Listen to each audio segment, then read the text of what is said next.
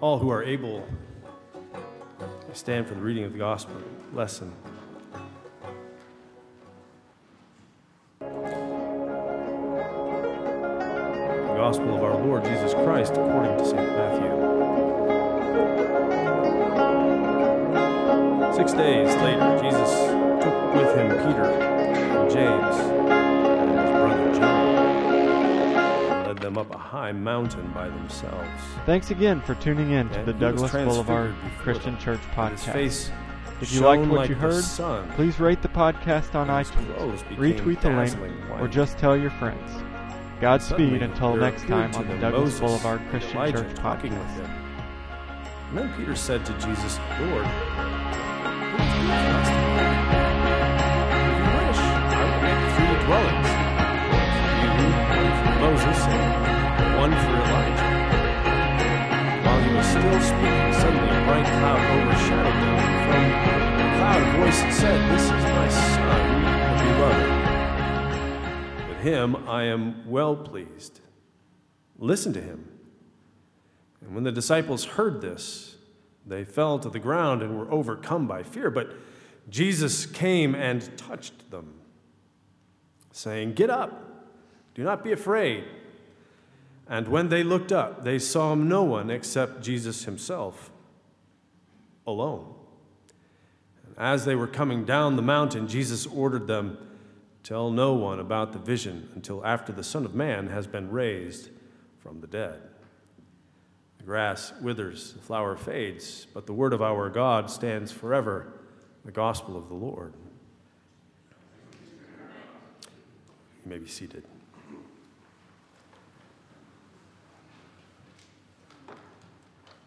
I don't imagine that Peter, James, and John are enthusiastic about hiking with Jesus in our gospel this morning. Why is that? Well, because Jesus has just finished throwing a wet blanket on the disciples' visions of glory. Who do people say that the Son of Man is? Jesus wants to know. John the Baptist, Elijah. Well, all right, but who do you say that I am? And how does Peter respond? You remember? Well, he gets it right. One of the few times in the Gospels that the disciples get anything right. You are the Messiah, the Son of the living God. Oh, that's a nice start. Peter's on a roll. And then Jesus begins to explain what it means to be the Messiah, the Son of the living God. And after hearing that, the whole thing will end in death, and that the disciples themselves might be fitted for their own pine boxes, and just for following Jesus. Well, then Peter, he can't keep quiet. He shakes his head and he says, "No way that's happening." And we, who are 2,000 years removed, wonder, well, why? Why couldn't it happen? Well, the answer is actually fairly simple. Messiahs don't die on crosses, especially on crosses, as though they're common criminals. I mean, eventually, yeah, they're going to die, but only after everything else has been taken care of. The occupying oppressors must be thrown out with the political and religious sovereignty restored. I mean, it's pretty simple, really. Messiahs are God's chosen, the ones raised up to repel God's enemies. And so when Jesus says that he's getting ready to die at the hands of those enemies, well, it must have come as an enormous rebuke to those who saw him, cruising to the elections in the fall. And if that weren't enough, he makes Peter, the one who's just gotten the right answer on the first part of the take-home exam, he makes him look like an idiot. Peter says, "Die? Psh, God forbid it. I mean, that must never happen to you." And Jesus says what? "Get behind me, Satan. One time I got a message on Facebook. This was one of those Facebook sort of games or whatever. It's not a game, but it said, go to your profile. The top 5 friends in the sidebar are now your team in the upcoming zombie apocalypse. List them in your status. And everybody else will rate your chances for survival and how long you get to live in the apocalypse. Well, this came from my friend David, a guy I was in a PhD program with at U of L years ago. And I was listed along with 4 other people, one of whom's a very famous theologian, as members of this fictional zombie apocalypse squad, or, some such nonsense. At any rate, it's supposed to be fun. And the whole thing's obviously pretty random. I didn't comment, but the other members of the list were joking about how all those PhDs were going to be useless when the zombies come. Ha ha ha ha. But after some time of this, goofing around, the really famous theologian comes on the page and wrote rather officiously, please don't post games on my wall. I don't have any interest in participating in them. Thanks. With I felt bad for David because, he just gotten publicly called out by somebody that he really admires. This theologian just totally shot him down. Ouch. I thought, dude, that's how Peter must have felt after Jesus told him, get behind me, Satan, right? It's a little different, I guess. Somebody feeling bad for David being publicly embarrassed wrote just after the famous theologian's response, look, I'm not playing here, but I think I just found out who's going to die first in the zombie apocalypse. After Jesus puts Peter in his place, well, then he really lets the fur fly. Jesus launches into this prediction that sends shivers down everyone's spines. If anyone to become my followers, let them deny themselves and take up their cross and follow me. For those who want to save their life will lose it. Those who lose their life for my sake will find it. It's not much of a pep talk from the head of HR, is it? And then a few days later, with only darkness on the horizon, Jesus comes to a group of 3 of them and says, let's go for a hike. Well, you can imagine that they didn't chat much on the way up. There's not a whole lot left to say after Jesus just gave everybody heartburn.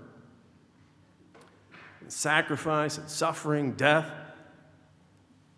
Anybody remember to bring the Cheez-Its and Rolaids?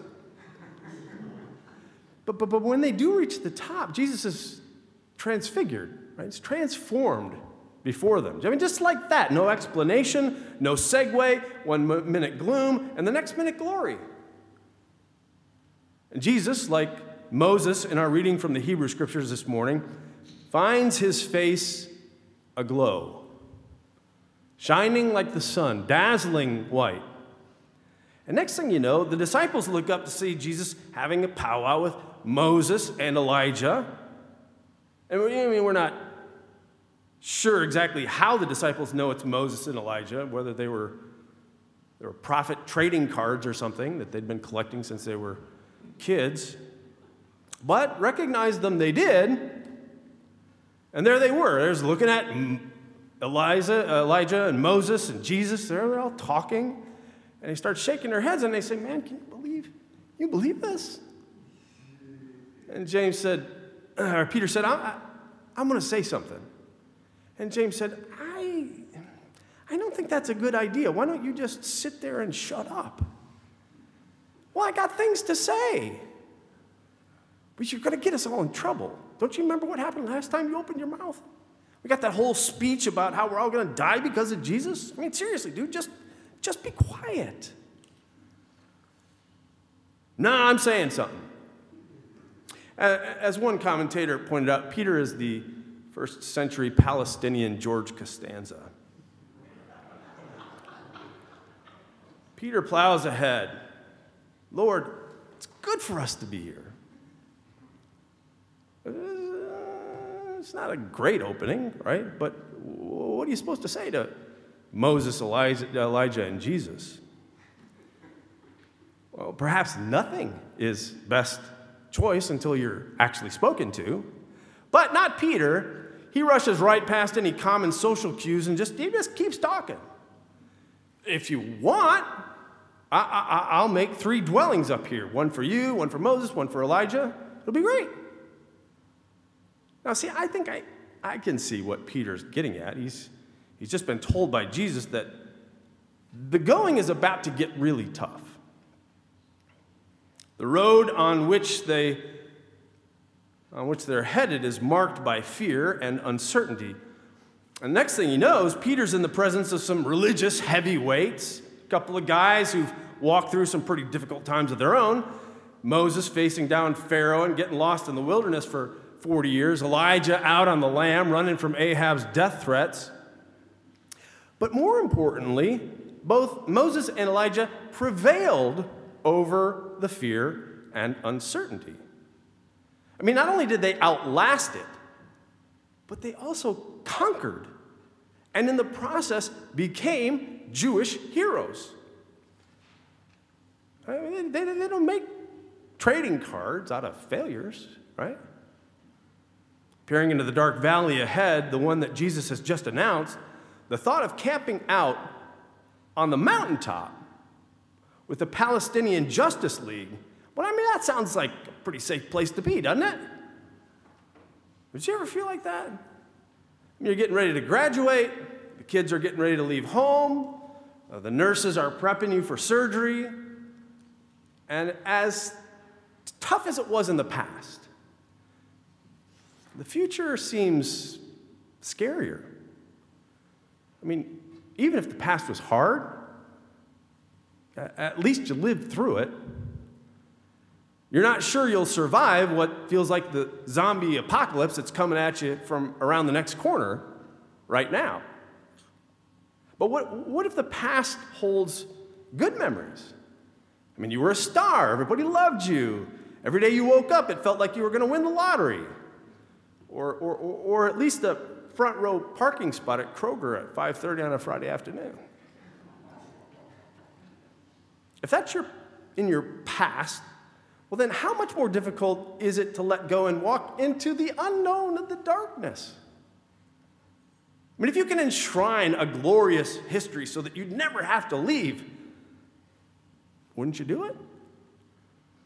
And if not glorious, well then at least survivable. See, that's what Peter's after. And knowing what's coming when they finally get down the mountain and into Jerusalem, well, how can you blame him? Well, let's just camp out here. This feels like a good place. And if we as individuals understand how comforting that would be, then the church isn't that far behind. The church also thinks about how scary the future looks while simultaneously sort of holding on to what it remembers often as a kind of glorious past. And it's all over now. I mean, we hear about how people find the church less and less relevant, especially the younger generations. I mean, they're staying away in droves, right? Isn't that the popular narrative in our culture? Young people are selfish. They're slackers who only care about going to coffee shops and craft beer and getting things pierced at tattoo parlors. They don't care about the church. I mean, that's the dominant cultural narrative right now. The church is in trouble because people are preoccupied with, other stuff. And frankly, COVID ruined everything for the church. But I want to challenge that narrative. Many people believe that past ought to stay right there in the past.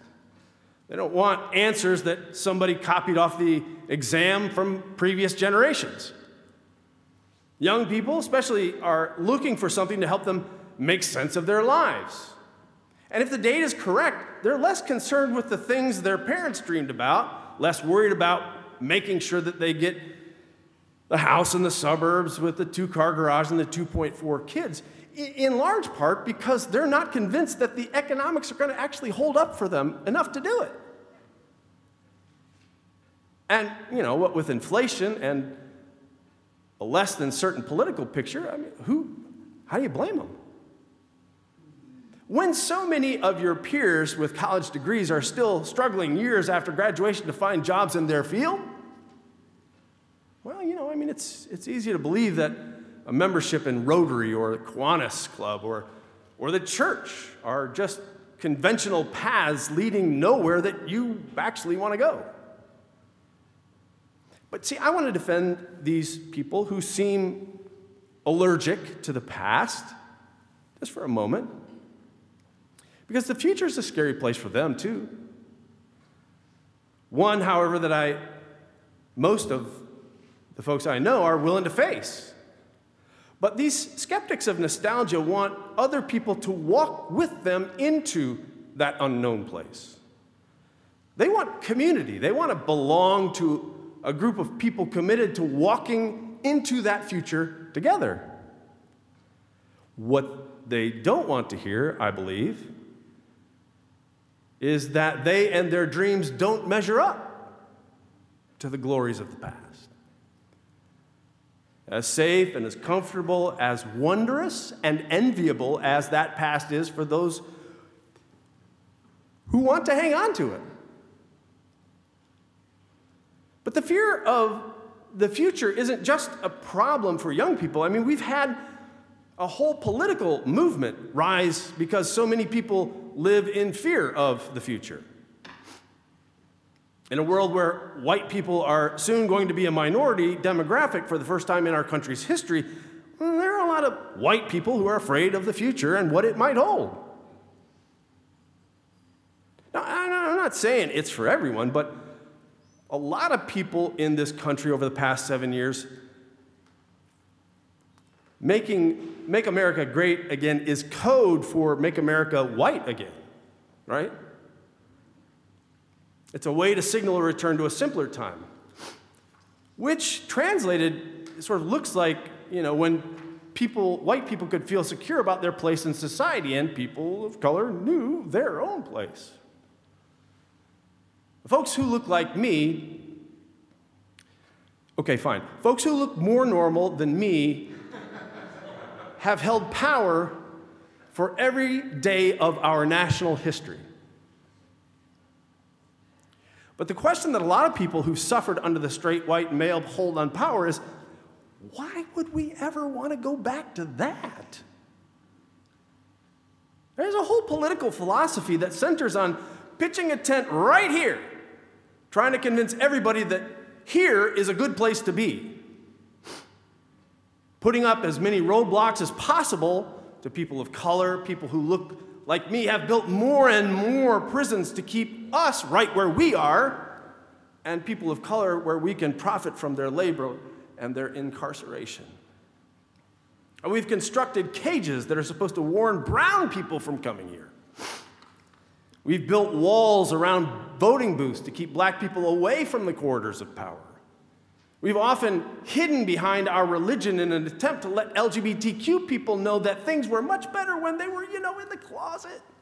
And we could just pretend they didn't exist. Like Jesus, we have to be honest about the fact that sometimes it isn't good for us to be here. It isn't good at all. And going back in time is only going to make things worse for whole swaths of the population. And I'll just be honest, I find the future to be scary. And unlike you, I'm sure, I find change to be painful, difficult. I like the past. At least it feels familiar. The past, let me be clear, is something that we should own, something from which we should draw lessons. But here's what Peter found out after barging into the Jewish all-star game uninvited. And I think it's instructive for us. Let me ask you a question. what's the first thing that happened after Peter declared his interest in building a safe place to house the past? How far did he get? Well, before he could pound the first tent peg and light the Coleman stove, the text says, while he was still speaking, suddenly a bright cloud overshadowed them, and from the cloud a voice said, "This is my Son, the Beloved, and with him I'm well pleased. Listen to him." See, Peter didn't even get all the words out before God broke in and said, "Hey, pal, over here. Look, this way. Don't look back there. Look at my Son. Keep your eyes on him. He's going to walk into a dark future, but you need to follow him." Now, I know it's going to be hard to think about, but the future is where he is, where I am. And besides, it's not always going to be dark. There will come a day when I have gotten what I have always wanted, and everyone will have a seat at the table, the one that I always intended for them to have. And the bright light you see right now in this transfiguration, you see that? It's going to pale in comparison to the light that's getting ready to break out.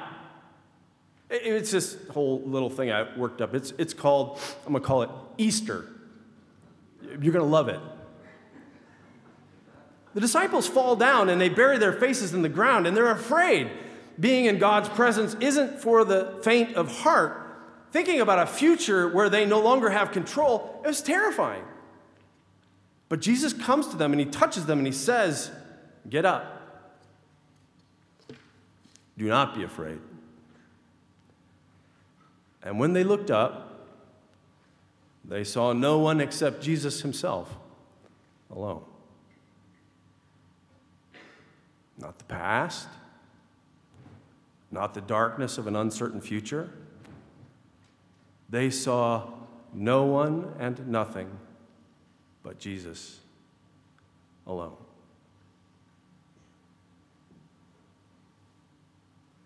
See, now's the time to talk, Peter. If we can finally find ourselves standing in Jesus' presence, then we can all finally say, "It is good for us to be here."